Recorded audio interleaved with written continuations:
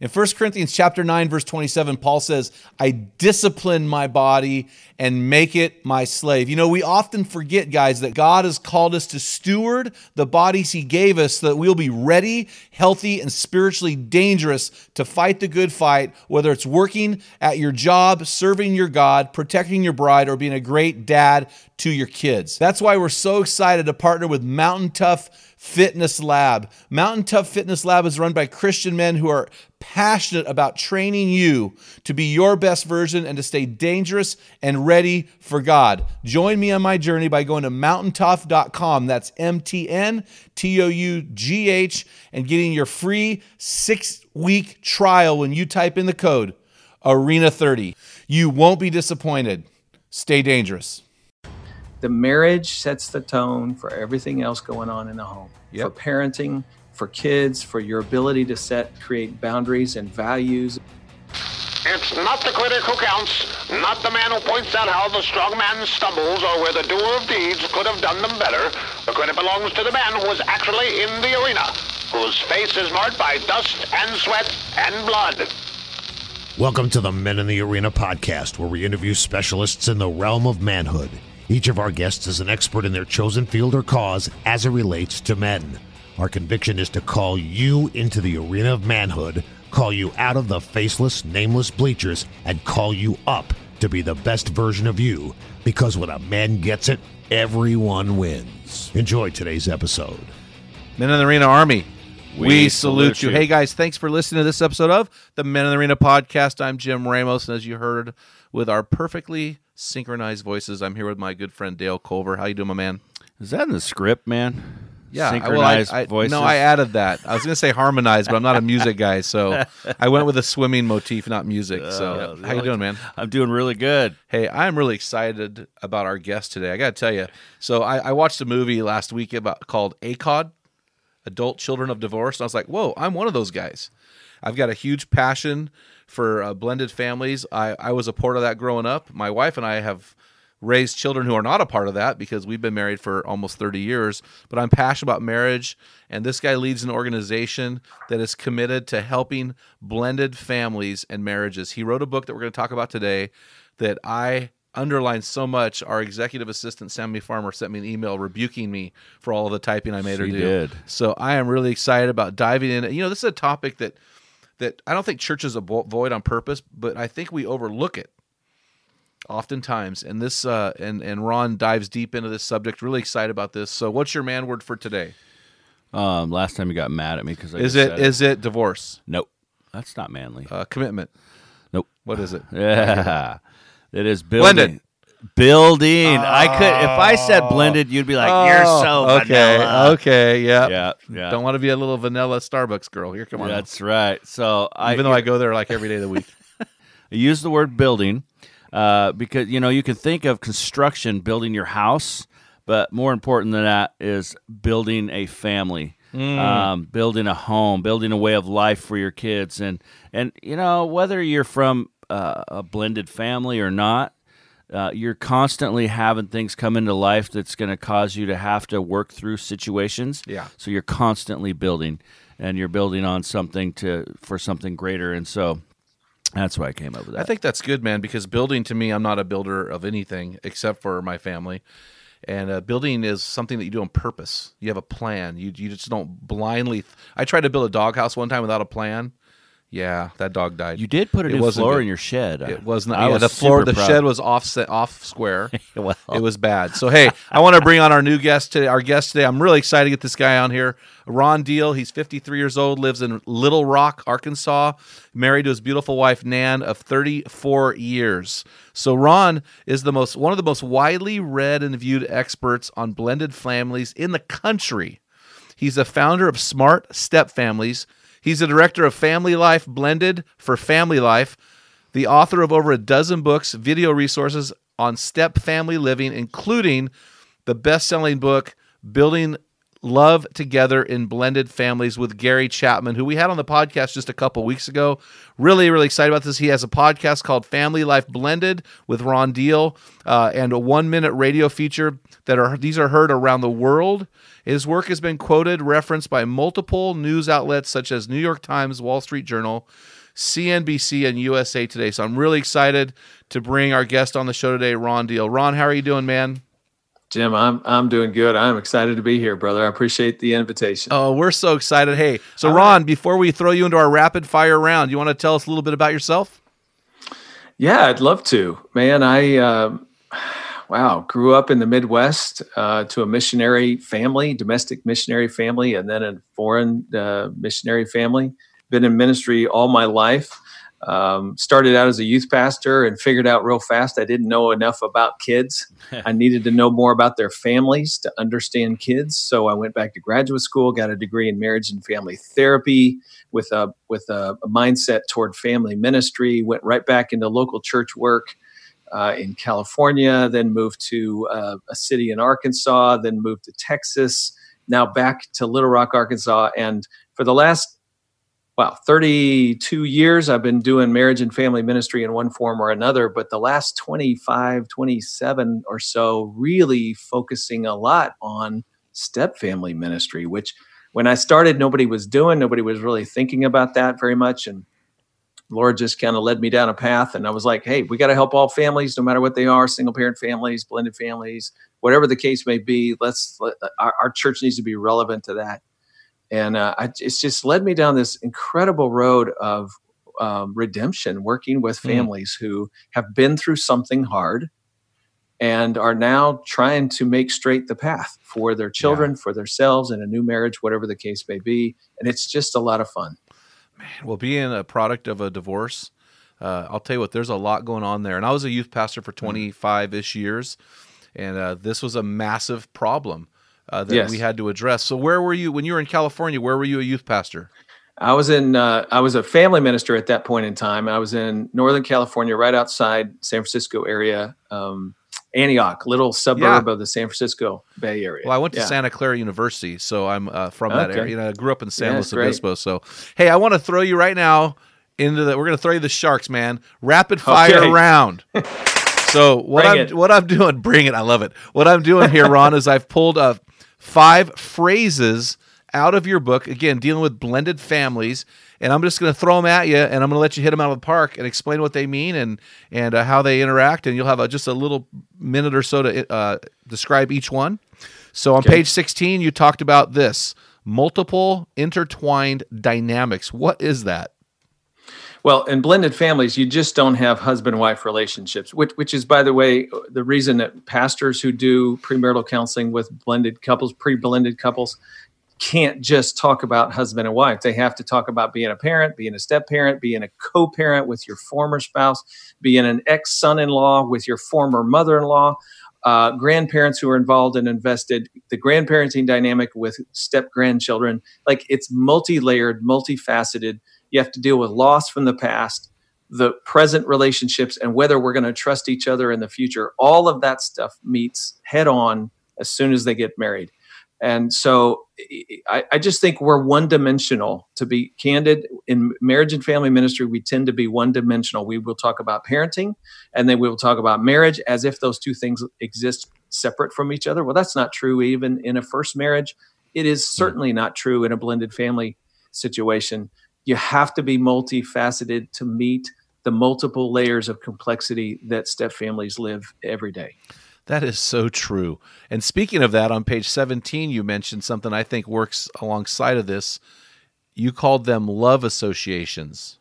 Yeah. Well, it's the things that go along with love. It's really about expectations. So if I say I love my wife and I said that out loud, you would have a certain expectation of what that looks like for me. If you say I love my step-parent, what does that mean to that child? Well, it might mean I respect you as my mom's husband, but it doesn't mean I want to hug you. When I say I love my dad, that includes love, that includes follow, that includes we have fun together. I feel completely free in your care, but it doesn't necessarily mean that in step relationships. In other words, there's a different active definition of what it is to love one another. What are the love associations that go along with me saying I love you? And that's something that people have to define. Here's a quick point, and I'll end with this. In a biological family, people really don't have to actively communicate about how they're going to get along, what the nature of their relationship is going to be. The fact that you're my son or you're my daughter or you're my brother or sister or my dad brings a certain definition of clarity to it that is automatic. We don't really have to talk about that. It just is. But in step family relationships, every relationship is undefined and therefore has to rely on a great amount of communication. And if I could use the word negotiation, how are we going to get along? What are you going to call me in public? What should I call you in private? Like, you have to talk through and decide together how we're going to be family. And most people just don't put that much intentionality into it. And then they get tripped up. My expectations of how you're going to love me are different than your expectations of how you're going to love me. And now we have a bit of a problem. That is so powerful. And I don't know if this is accurate, but when I first saw love associations, I was thinking, okay, the association principle, dealing with people. But you're not saying a love association is necessarily that person, but it's more of a comparison of how I love that person compared to this other person, a step parent or a step sibling. Let's put it in some guy language for our audience. Like, you have your close brothers. Yeah. And those relationships come with certain, if I could say it, love associations. You hug one another, you share with one another, you get in each other's face every now and then. You go, dude, you're not standing up the way you need to be standing up. But with your new friends or your distant friends or people that you might call, you sort of know them, you sort of see them at church. Well, are they your friends? Well, yeah, but the love associations with those friendships are very different than the ones you have with your close brothers. That's what we're talking about. People in family relationships, to say, you're my new mom now, what does that mean to the child? Yeah. What does that mean to the mother? Like, until you get down and define what it means, you can be on two totally different ends of the spectrum, and now you got a problem. Yeah, it's interesting. I'm struggling in this interview a little bit, Ron, because I am a child of divorce, and this brings up a lot of things. But I remember my stepdad committed suicide in 2012. He was a great stepdad.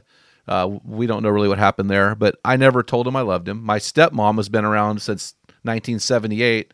Never told her that. So it's a totally different, where I tell my biological parents that all the time. So there really is a different association. Do I love my stepmother? Yeah, I do, but nothing like my real mom. It's just a whole different dynamic. It is. And you might have even said in your heart or in your mind or to a friend one day, yeah, I love my stepmom. But that doesn't have the same meaning or the same definition or the association. What goes along with that statement is totally different than when you make that statement about your biological mom. So powerful. So how about this one? Page 22, you talk about step families, quote, swim in a different ocean. Yep. Don't know if you've ever spent any time in the ocean doing some scuba diving. I've done a little bit of that myself. I am certified. All right, dude. So you're ahead of me, but I've had some good experiences. If you drop into one ocean or a lake or one body of water, it's very different than others. I had a near-death experience diving in Cozumel one time. A long story, I won't go into it, but drift diving is part of Cozumel waters. Yeah, that current there. Yeah. That's right. It's huge, right? And you're moving in ways that you didn't realize you were moving, how far away I ended up from the boat. Well, there's also different water temperatures, and there's different sharks. And every person, every man, every marriage swims in an ocean, if you will, a relationship ocean. The waters that blended families swim in are really different than the waters that first families swim in. For example, there are undercurrents, huge undercurrents in blended families, the undercurrent of loss.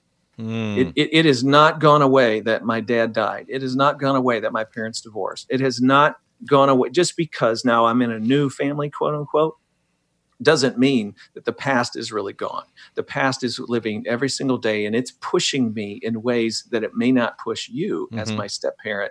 And so we end up in two different places. There's undercurrents. The water temperature is different. I'll be candid. We've done research and we know trust in a second or subsequent marriage after you've been through a divorce, for example, is much harder than trust in a first marriage. How, you can imagine somebody saying, I gave my whole heart to my first wife, and look what she did with it. Stomped on it, spit on it, and walked out. Do you think I'm going to throw all of me into this new marriage? I love this new woman. I'm very optimistic about her and us. However, I find myself blinking every now and then. Like I got to shield up just a little bit because I don't want to be hurt again. So the water temperature is cooler. Trust is harder. There are different sharks in a blended family ocean. You have former spouses that can completely ruin your day and cause angst in your new marriage, in your relationship with your children, and they don't even live in your home.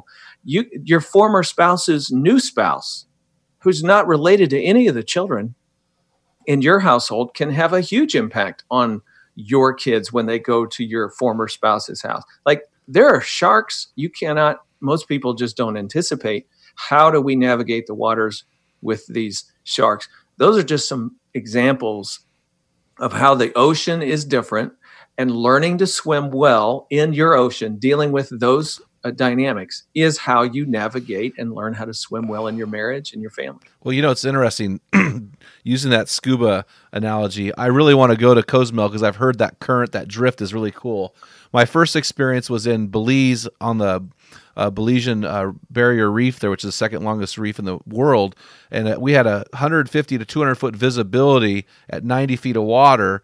Well, a couple years later, I went to Cabo and dove with my son, and we had about 4 to 6 feet of visibility. And really, I think the other factor is in a step family, the waters are much more murkier. Yeah, they're murkier. Yes. It's hard to see where you're going there, which kind of goes along with what you're saying there. That's really, really good. That's a powerful illustration. So here's another illustration I resonated with on page 23. You talk about parents. And I've seen this in my family. I've seen this with other parents. The stepmom comes in or stepdad, and they want to come in and they want to just, I love you. You're a part of us. I'm your mom. And you talk about a slow cooker approach, not a blender. Will you explain that? Yeah. Well, we do call them blended families sometimes, but you don't cook a step family in a blender. Blenders have blades. Yeah. And somebody's going to get cut up. So the classic illustration of this is a step parent who says, hey, I know I'm not your dad, but why don't you call me dad anyway? We're going to get along great. Now, your heart and intention in saying that is to cook. If I could use that metaphor, you want these two ingredients to warm up to each other and start merging. That makes sense. Of course, that's what you want. However, when you make that statement, I know I'm not your dad, but call me dad anyway, you have just activated a blade that says to the child, I just chopped up your real dad. He's now somewhere else. I'm replacing him. And that has just made it more difficult for them to merge with you, not less. So there are big mistakes that come with trying to force ingredients into relationship with other ingredients. That's what blenders do. That's what microwaves do. That's what all kinds of cooking methods do. But the one method that really works well for blended families is a crock pot. Yep. Crock pots, sometimes called slow cookers, take a lot of time. They work on low heat. There's not pressure. Think about it. You turn on a crock pot with a bunch of ingredients in it, and you come back 6 or 8 hours later, and what has happened? The ingredients have warmed up, they've softened, and they've merged. And you didn't have to force anything. That's what we teach people to do in their blended family. Be intentional. You got to have a little heat. Be intentional about moving toward step relationship, stepchild, whatever. Be methodical, be strategic about it, but you cannot force that ingredient to warm up to you. You have to meet it where it is. And over time, the average blended family, you ready for this, Jim? The average step family needs between 5 and 7 years to find their family identity and their sense of usness. Yeah. That's a long time. There's nothing microwavable about this. And the more you try to push it, the less likely it is to happen. The more anger and conflict you experience. The more you relax and trust the crock pot to work for you, the more likely it is you get where you want to go. Yeah, I read that in your book, The 5 to 7 Years, and I totally agree with that.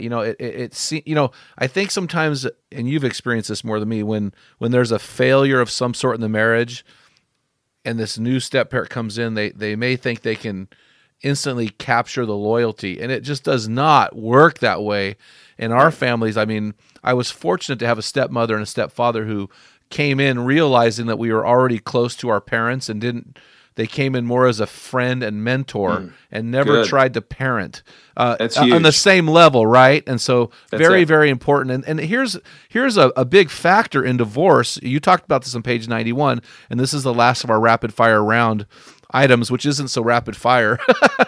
There's so much depth to this stuff. This is when there's a divorce, there's a death. And you have a phrase here. You said loss is the elephant in the room. Can you address that? It's back to that that undercurrent we were talking about earlier. It is always there. It is always with us. When we go through a loss, whatever it is, pretty a significant loss, death of a family through death or divorce, or dissolution of a breakup of, a couple being together, whatever the story is, that narrative continues. A quick illustration. I've had people say to me, well, the good news is, my daughter was 2 when we divorced, so she'll never know anything about us. Hey, look, I hate to tell you this, but no, she doesn't have memories. But when she's 10 and has a first crush on that boy in class at school, and he says, I think you're cute, and the next day he comes back and says, I don't think you're cute, and I don't want to be around you, then she experiences for the first time what you did to her mother. And she has to re-grieve what happened when she was 2. She now has a 10-year-old mind that can imagine. And then when she's 14 and she has her first boyfriend, and it's the same sort of experience of recasting what would life be like if mom and dad were together, and why weren't you guys together? And I see how you deal with each other even now, and I have to process that through how I'm growing up and understanding the present. And when she's 18, she has to have 2 graduation from high school ceremonies, not 1, because mom and dad, everybody knows, cannot be in the same room with one another. So Lord knows I got to have 2 parties. So I have to plan. So she has to re-grieve the reality of what happened when she was 2. And when she's 26 and getting married, and she's trying to figure out how to have her dad and her stepdad involved in the wedding without there being World War III. She has to re-grieve what happened when she was 2. The past is never gone. It is always in the room. And, you just have to be aware of that on every level, because it's always there somehow impacting what's happening in the family today. I go back to my stepsister. So when my mom and my stepdad got married, my stepsister and I were the same exact age. So when you talk about attraction, I go, because there was that going on a little bit early on. I was like, this is weird. We're in 8th grade.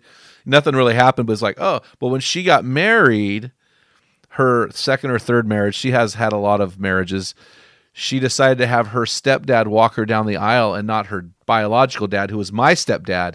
And I was the one performing the ceremony. Wow. So I had to tell her I can't perform the ceremony. I didn't have to tell her, I chose to. My stepdad didn't even go to the wedding. It just created a whole disaster because of exactly what you're saying. Yeah. It's there. And that whole picture, by the way, is, it's an ongoing process. One of the things I say is divorce doesn't end family life. It just reorganizes it. Yes. I mean, those people are still a part of your family. A former spouse is still a part of your family, your life, your relationship network. And there's realities in there that we have to try to navigate and do well. One of my other books, called The Smart Stepdad, I actually have a whole chapter, by the way, on that whole step-sibling romantic attraction thing. It's more common than people think. Yeah. And what do you do about it? How do you manage those things? Like, that's just another one of those realities of the breakup, and now the newness is affected. It's all tied together. There's so much there. I'm going to jump into your book. I've got so much to ask you. I think this is so powerful. I'm shocked that we haven't done this before. Anyway, page 18, you said this. Stepchildren often have a basic level of respect for stepparents like they would towards a teacher at school. Problems arise, however, when the parent and or stepparents demand more than that. So that is a huge thing. We've touched on this a little bit, but what do you recommend stepparents do to find the balance between gaining more respect and not being overbearing with their love? Yeah, let's just talk to the men for a minute. So if you're a stepdad, or moving into that space, there is tremendous wisdom in recognizing that you can be a adult figure in the child's life, like a teacher at school is, like a coach is on a soccer field or a baseball field. And you can fulfill those roles fairly early on. In other words, you're an authority that is able to get things done. But there are limitations to that authority, and there's certain limitations to the affection that you and the child shares with one another. That has to be built over time. When you start demanding to be treated like a dad, or you have the expectation of a biological father, it tends to create resistance in the child. It makes things worse, not better. And sometimes this is the step parents doing, if you will, but sometimes it's the biological parents doing. That's why in that sentence I said it's the parent and step parent have to recognize the limitation. Because sometimes in our stepdad scenario, the biological mom is the one saying, look, I don't know how to discipline my 10-year-old. I'm leaving that up to you. You're a man. Be the dad. Well, guess what? That 90% of the time is going to work against you the first couple of years you're in the family picture. You need to move slowly into that role, not quickly into that role. Slowly into that role, not quickly. And earlier you said limitations of the authority have to be built over time. This goes back to our crock pot illustration.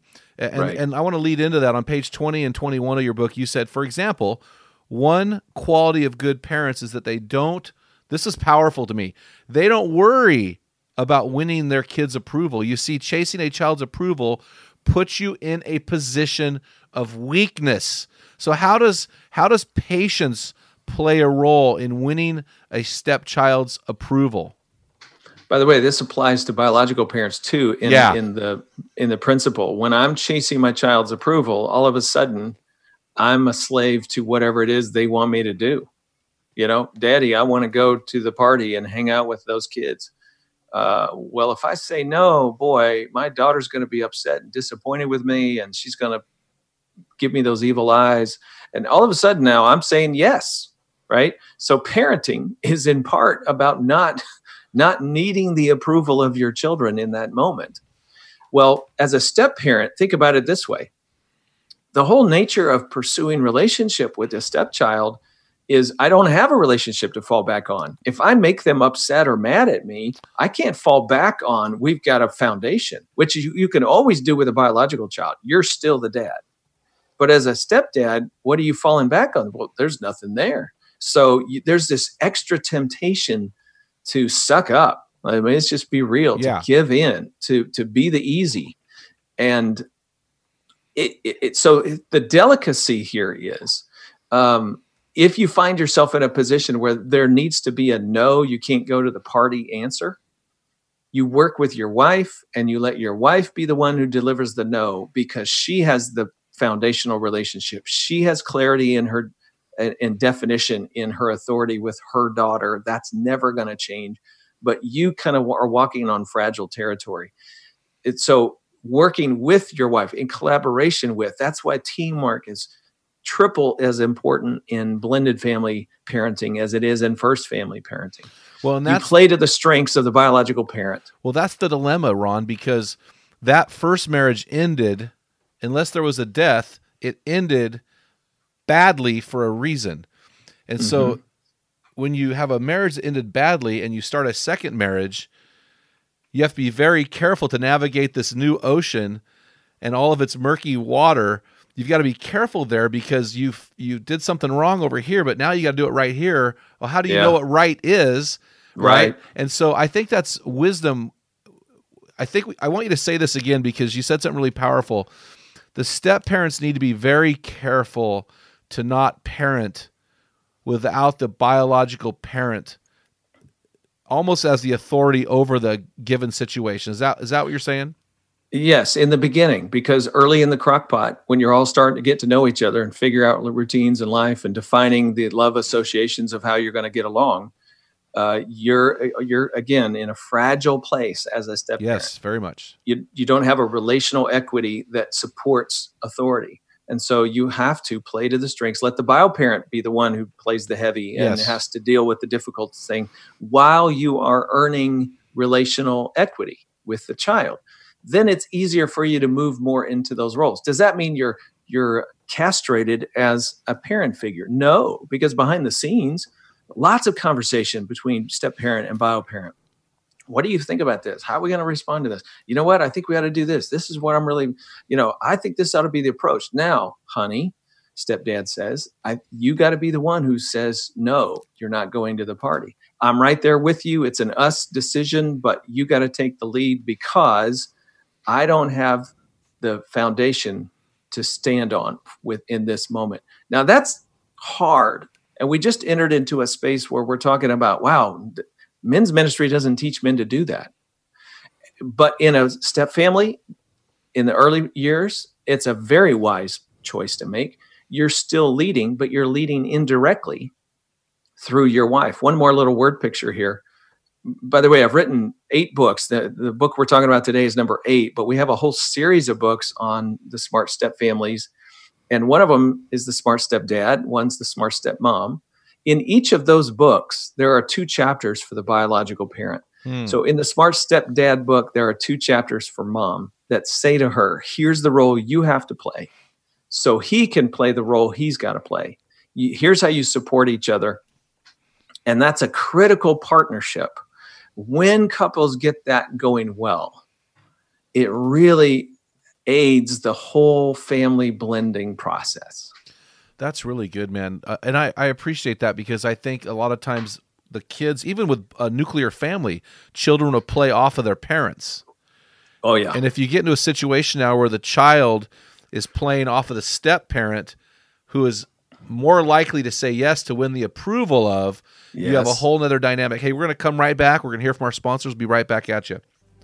Men in the Arena is a non-profit, crowd-funded organization that exists to inspire men to become their best version. We're able to freely offer this podcast, weekly equipping blasts, discussion forums, plus our small group resources to the 3 M's: active military, missionaries, and men in underdeveloped nations. This could only happen because of a large group of generous donors like you. You can find out more about how to support our ministry at meninthearena.org. So Ron, I've got a question for you. I wrote this down. I give our generation, we're about a year apart. I'm 54, you're 53. I tell others that our generation invented the participation trophy. That is not a positive thing for me. That's a negative thing. And there's a phrase that our generation, people speak of our generation. We have the helicopter mom and the bulldozer dad. Do you think that divorce and the extreme amounts of divorce in our culture have led to this participation trophy? Do you think that's a product of divorce, or is it just the sign of our times?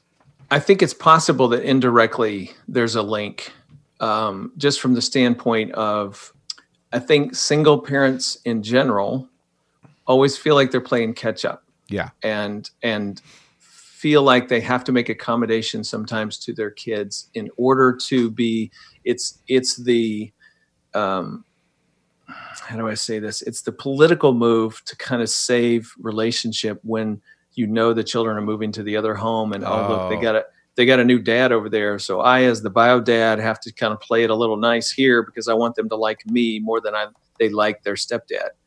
I mean, that's a little story we could come back to if you want. Yeah, well, you alluded to choosing sides, and that was a big issue when my parents got divorced. Who are we going to live with? My sister went back and forth over and over again, and there seemed to be a choosing of sides thing, and the parents trying to win the children's approval. On page 29 of your book, you said this, and I think this has a lot to do with it. You said step families and guilt seem to go hand in hand. It could be guilt based on actions such as adultery effectively ending the marriage and causing emotional wounds in children, or passive guilt a partner feels when they were left by an ex. They didn't make the decision to leave, but they feel they could have prevented it somehow. So let's talk about guilt. I know in my personal situation, my dad was unfaithful, and that caused the divorce. And so there was a lot of shame put on him by me, especially as the oldest. but there was a lot of guilt associated with that. There was definitely it was your fault, not your fault type of thing. So let's talk about guilt and blame and shame for a moment. Do you find that there's oftentimes one parent that the children see as at fault more than the other? And what do you recommend to parents who are dealing with guilt and shame from a ruined marriage?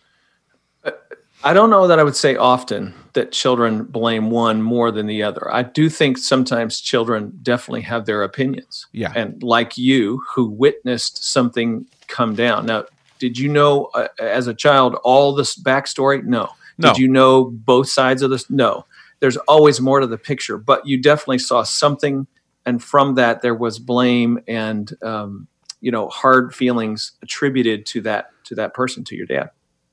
And by the way, kids can be very passionate about this to the point where, boy, I just don't know how to follow you anymore. I don't know how to have a relationship with you, and I'm kind of protecting mom now because of the fallout of what's happened as a result of your choice. I mean, that could very much divide the family. Sometimes it's less intense than that, but children are just trying to figure out what in the world has gone on, what has happened in my parents' world. But the bind for kids is at the end of the day, they still love both mom and dad, and they want to retain those relationships more often than not. And so sometimes they even overlook blame to the point where it drives one parent crazy. Like, hey, you just need to know. No, I don't want to know because I want to love my dad. I want to love my mom. I don't want to get caught up in your battles. You can certainly understand that, perspective from kids as well. It's tough to navigate all that. What needs to happen in the case where if you were at fault, you need to seek forgiveness. I mean, manning up in that situation is going to your kids and apologizing and owning your stuff and saying, I'm sorry, please forgive me. And here's my path to rebuild your trust in me as a person. I'm going to walk with integrity this point forward. I know it's going to take a while for you to trust me fully, but this is what I'm going to do. There's still consequences from those big decisions that you made. And, there's still going to be fallout. You can't run away from that, but at least you choose that path of seeking forgiveness. Sometimes it's about offering forgiveness if it happened to you. If you as an adult can lead the way with that, sometimes children will follow your lead in forgiving the other parent. I realize, every one of these decisions to forgive is difficult because it comes with this, well, does that mean my children are then going to be put in a place where they're going to be hurt again by my former spouse who they did it to me? Who knows if they'll do it to the kids growing up? Like, there's lots of questions there I don't have answers for. I don't know what's going to happen, but I do know more often than not, forgiveness is a really good path. And it does so much for us, obviously, because our Lord taught so much about that and how important it is that we are able to, in effect, take our lives back and move beyond the hurt of that offense. And that's what forgiveness does. Yeah, that's really powerful. I'm just, again, reflecting back to my own experience. And I think that's a powerful statement that a parent seek the forgiveness of their children and then also forgive the spouse for what they may have done to hinder the marriage. So how is it true the divorce rates in the church are the same as out of the church? And if that's the case, why is that? Talk to me. Yeah. Yeah, it's not true. I would recommend to you Shaunti Feldhahn's book, The Good News About Marriage, where she really, the whole book is about divorce stats and what they really are and what they're not. The much quoted Barna statistic that said divorce in the church is the same as it is outside the church. She actually did the legwork, went back to the researchers, and they said, we never said that. That was misconstrued from a report that we made. And by the way, our data set was on this group of people, not that group of people. And so when you chase it, and in collaboration with Barna, they were able to substantiate that the divorce rate for Christians who are active in their faith and have some expression of that faith in real life, that the divorce rate may be as low as 20%, or it's far different than it is in the culture. For couples who pray together, it's very low, right? So it's all about how real is faith in your life, and does that really change you into being somebody that greatly improves your marital relationships. Yeah, that's really good. We had Paul Friesen on our podcast recently, and he's written several books on marriage, and he quoted a statistic from somewhere that talked about couples that pray together. It's like a 1 in 1,000 get divorced. It's just astronaut. So you got to, and in any church, you have various levels of spiritually developed people. And so when you take a quote and say in the church, you got to be really careful with that, because Exactly. from my experience, about 20% of the people in the church get it. And the other 80% are kind of, just starting their journey. So it is a different dynamic as well. So that's really, really good. Well, you talked about loving God. Let's talk about loving each other. And you wrote this book with Gary Chapman. Gary was on our podcast a couple weeks ago. Gary wrote the wildly popular 5 love languages, which I actually, in response to our podcast, I had my wife and all of my children and their girlfriends, I have 3 sons, take the test. And so in response to that, my wife is doing a spa day with my oldest son's girlfriend, who her gift is quality time, her love language. And so kind of fun story. We just bought a authentic Lambeau Field made Green Bay Packers pin for my other son's fiance, who is a gifts of receiving gifts girl. And so really love his work. You wrote this book with him.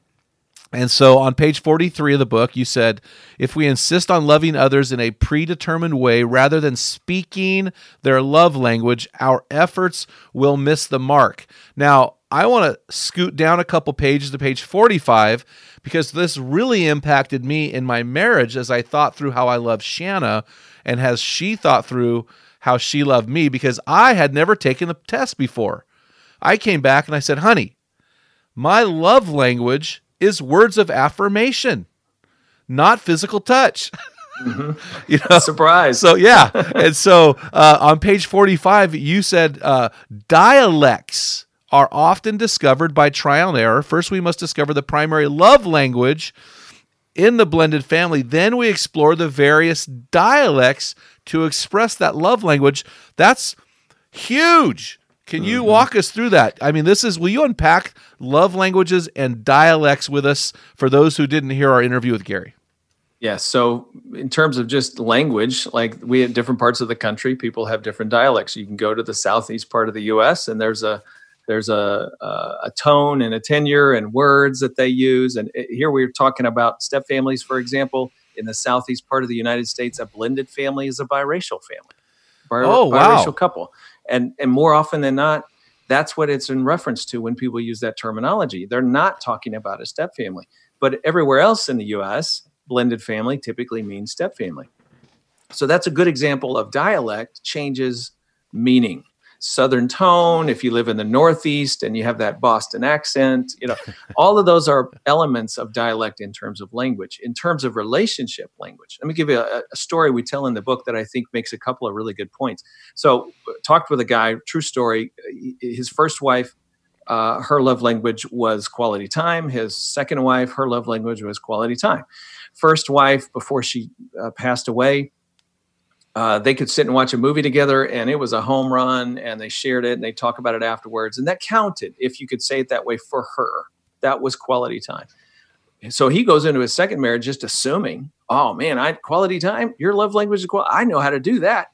Well, guess what? The dialects were different. And so wife and second marriage, it needed to be eye to eye, toe to toe, knee to knee. We need to be talking, communicating, sharing. That is quality time. Sitting and watching a movie is just time spent, but not necessarily quality time. So he had to unlearn something he learned about marriage in his first marriage and relearn something new about marriage in his second marriage. All of us have to do this on some level. You have your first child, you kind of figure out a few things, you think you got it down, and then you have your second, and you're like, I know nothing. Yeah. I have to start over again. Right.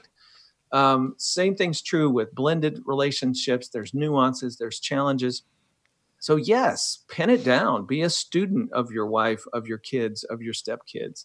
Be a student of what really speaks to their heart and makes them tick. And oh, by the way, as a step parent who's moving in a crockpot pace, yes, you can't necessarily dive into their love language the way you think you might want to. That's the reason Gary and I wrote this book, is because I went to him and said, man, I'm such a fan of your material, but blended families who implement it without wisdom are going to have it backfire.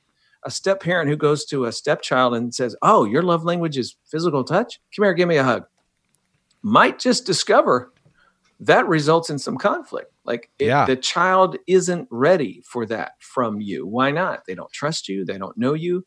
The love associations have not been clearly defined. And now we have a problem. So you got to learn to approach that love language with patience, with a whole lot of intentionality. Start with something that's easy. So with a child that's physical affection, you might go with a fist bump. You might do the side sort of bump, or we're playing a game and we just kind of get physical that way. But I'm not asking you for a bear hug until you're ready for it. Yeah, that's so true. It's a really funny story. All of my 28 years of marriage, I thought my wife's love language is quality time and physical touch, because she just loves a foot rub while we watch TV. So I do that like 5 nights a week, right? Well, we take the test. Lo and behold, her love language is acts of service. Happens to be that the acts of service manifests in physical touch through a foot rub or through coffee being made. And most of our fights being married have been around the house not being clean. What I thought was nitpicky was on her. I thought it was her being a nag. It was about her saying, "You don't love me." So this is monumental. It's not enough to learn the dialect or the love language of your stepchildren and your wife, and you have to learn the dialect. It's just have to learn the dialect. So this has been stuff I've learned in recent, like I said, recent days. So it's very, very, very good. So you talked about, you said something a little bit ago. You said they don't trust you because the love association may not have been clearly defined. On page 43 of your book, you said the most overlooked and underestimated needs of any relationship is the need for trustworthiness. To be able to count on someone this is really powerful in a blended family environment. To know them as reliable, responsible, and dependability is imperative. That's a typo, dependable. And on page 17, you said, you see just below the surface in nearly every new blended family relationship is the hidden question, do you really love me and can I trust you? So I know you're going to go back to this crock pot analogy again. I'm not a step parent, but how does a step parent build lasting trust into a relationship with a stepchild? Yeah, well, some big key words here. Be reliable, be dependable, be a man of your word. That's the stuff that trust is made of. Be patient when they find it difficult to trust you. If you're fragile, you can imagine somebody going, "Man, I was reliable, and this kid still is cold to me. And so forget it. I don't have time for that." Oh, so you're not reliable, right? Being reliable through their tentative nature of their approach to you, them being cautious about you, them trying to figure out how to put you into their heart when they already have so many other people in their heart. Like being mature about responding to that helps to show your reliability. Here's another one. Imagine a step-parent driving a kid to school. It's a stepdad. "Hey, dude, Father's Day is just around the corner. And if I were you, I'd be missing my dad. You're gonna be with us that weekend, not gonna be with him. Man, that stinks. I'm sorry. I totally get that. I'm wondering, how can I help you honor your dad for Father's Day?" Think about what's happening here. This stepdad is saying to this child, "I am not intimidated by your relationship with your father. That is a good relationship, and I'm going to support it. I'm not competing with your dad." Yes. This is a stepdad saying, "I get your sadness. I can anticipate that. I can enter into that space. I can hear you talk about your affections for your dad, and I'm not offended by that." See, that shows himself to be somebody of character, somebody who is reliable, somebody who is compassionate towards the child. And the irony is that child will move closer to that stepdad sooner. Yes. Than if the stepdad takes a posture of, no, this is our weekend. Forget your dad. You don't call him on Father's Day. You're here with us. See, that message says, I'm competing with your dad. And now all of a sudden you are not safe to me. Trustworthiness is about being safe, reliable, predictable over the long haul. How many times in Scripture, Jim, we just stop right here and this is nail it. We talk about love all the time, God's love, yes, but the Scriptures are just as quick to talk about his steadfastness. Yeah. The steadfast love of the Lord never ceases. The love, how many times the Scripture emphasize the fact that it never goes away, that he is trustworthy to us? What if God wasn't trustworthy? Where would we be? Okay, he loves me, but he doesn't show up. He loves me, says he loves me, but what does that mean? I haven't seen him actually do what he says he's going to do. He doesn't keep his promises. Well, that would throw off everything in our relationship with God, and it absolutely does the same in our earthly relationships. That's so interesting. As you were talking, I remembered a quote from the movie Blended with Adam Sandler. Did you watch that movie?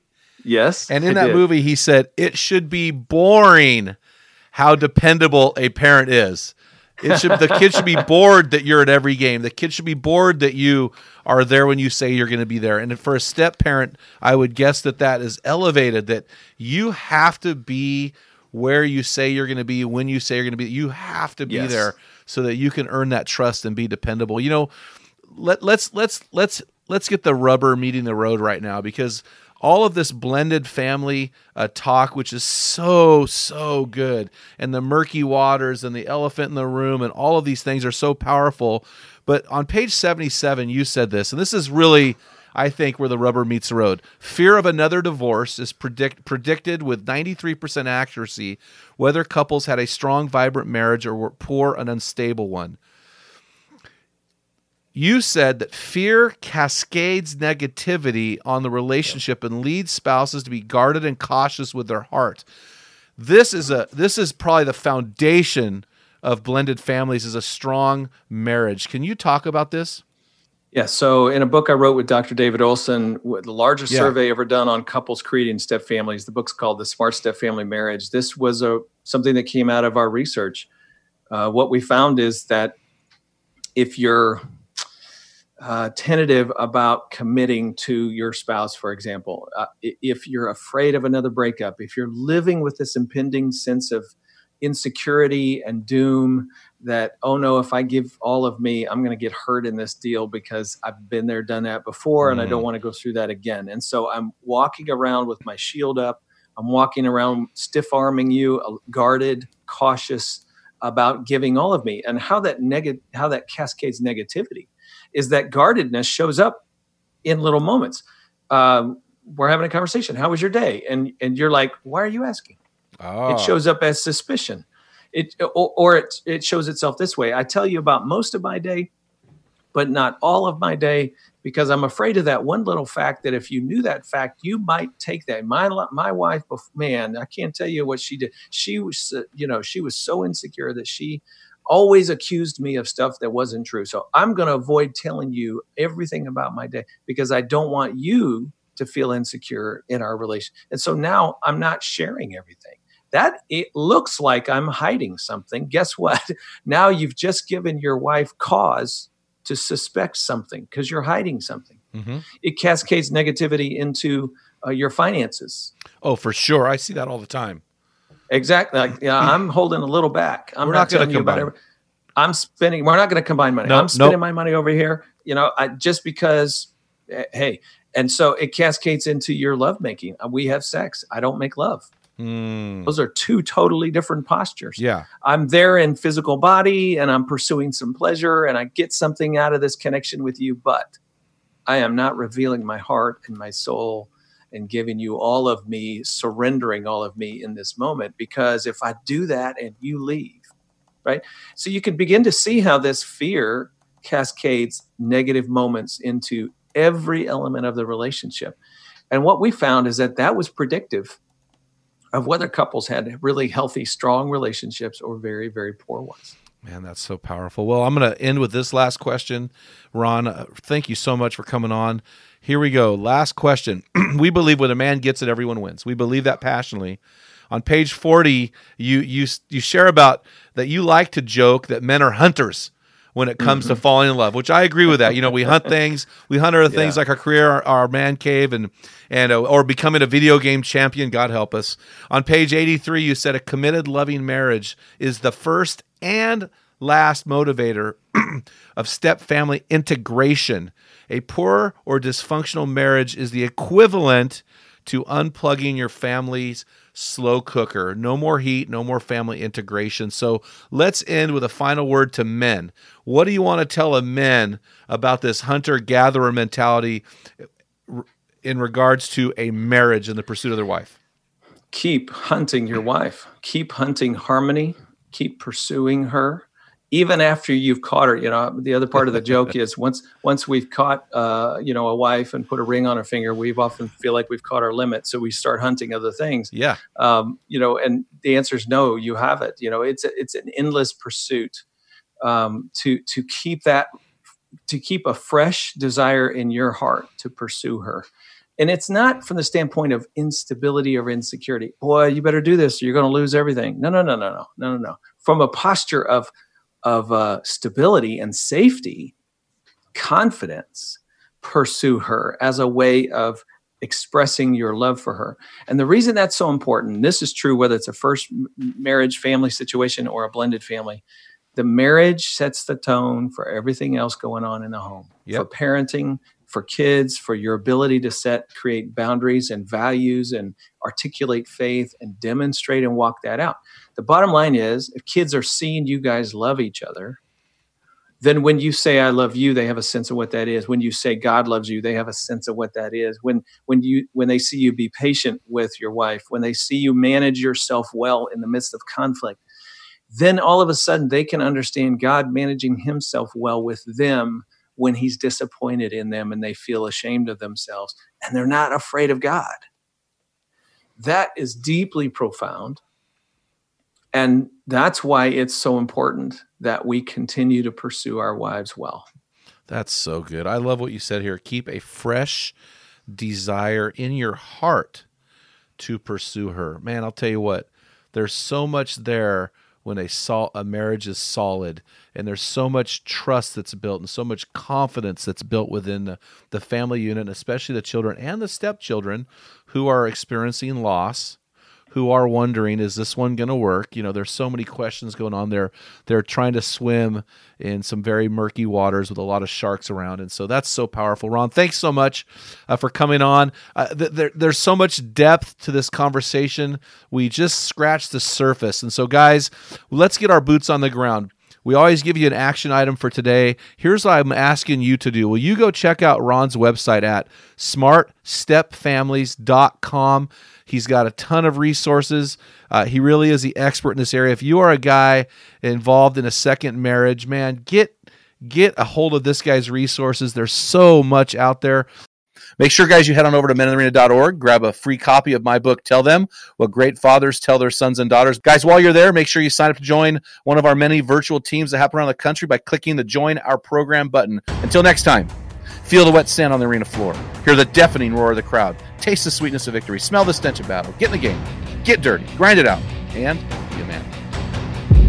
You've been listening to the Men in the Arena podcast. If you hunger to be your best version, then join thousands of men from around the world in our Men in the Arena forum on Facebook. This is the best place to have open discussions around the topic of biblical manhood. Make sure to explore our website at meninthearena.org, sign up for the weekly Equipping Blast, and take advantage of our many free resources designed to help you become your best version of a man. Thank you for listening to this episode of the Men in the Arena podcast. Remember, when a man gets it, everyone wins. What type of dad are you? Guys, in my 35 years of ministry, I've noticed that guys basically fall into two categories. And in those categories, there are 4 types of dad, or 4 phases that you pass through as a dad. We just dropped an amazing quiz to help you discover what type of dad you are. Find out what type of father you are and get our custom resources fit to meet the needs and the questions you are asking. Head on over to meninthearena.org. Join 20,000 men from around the world and find out the type of dad you are.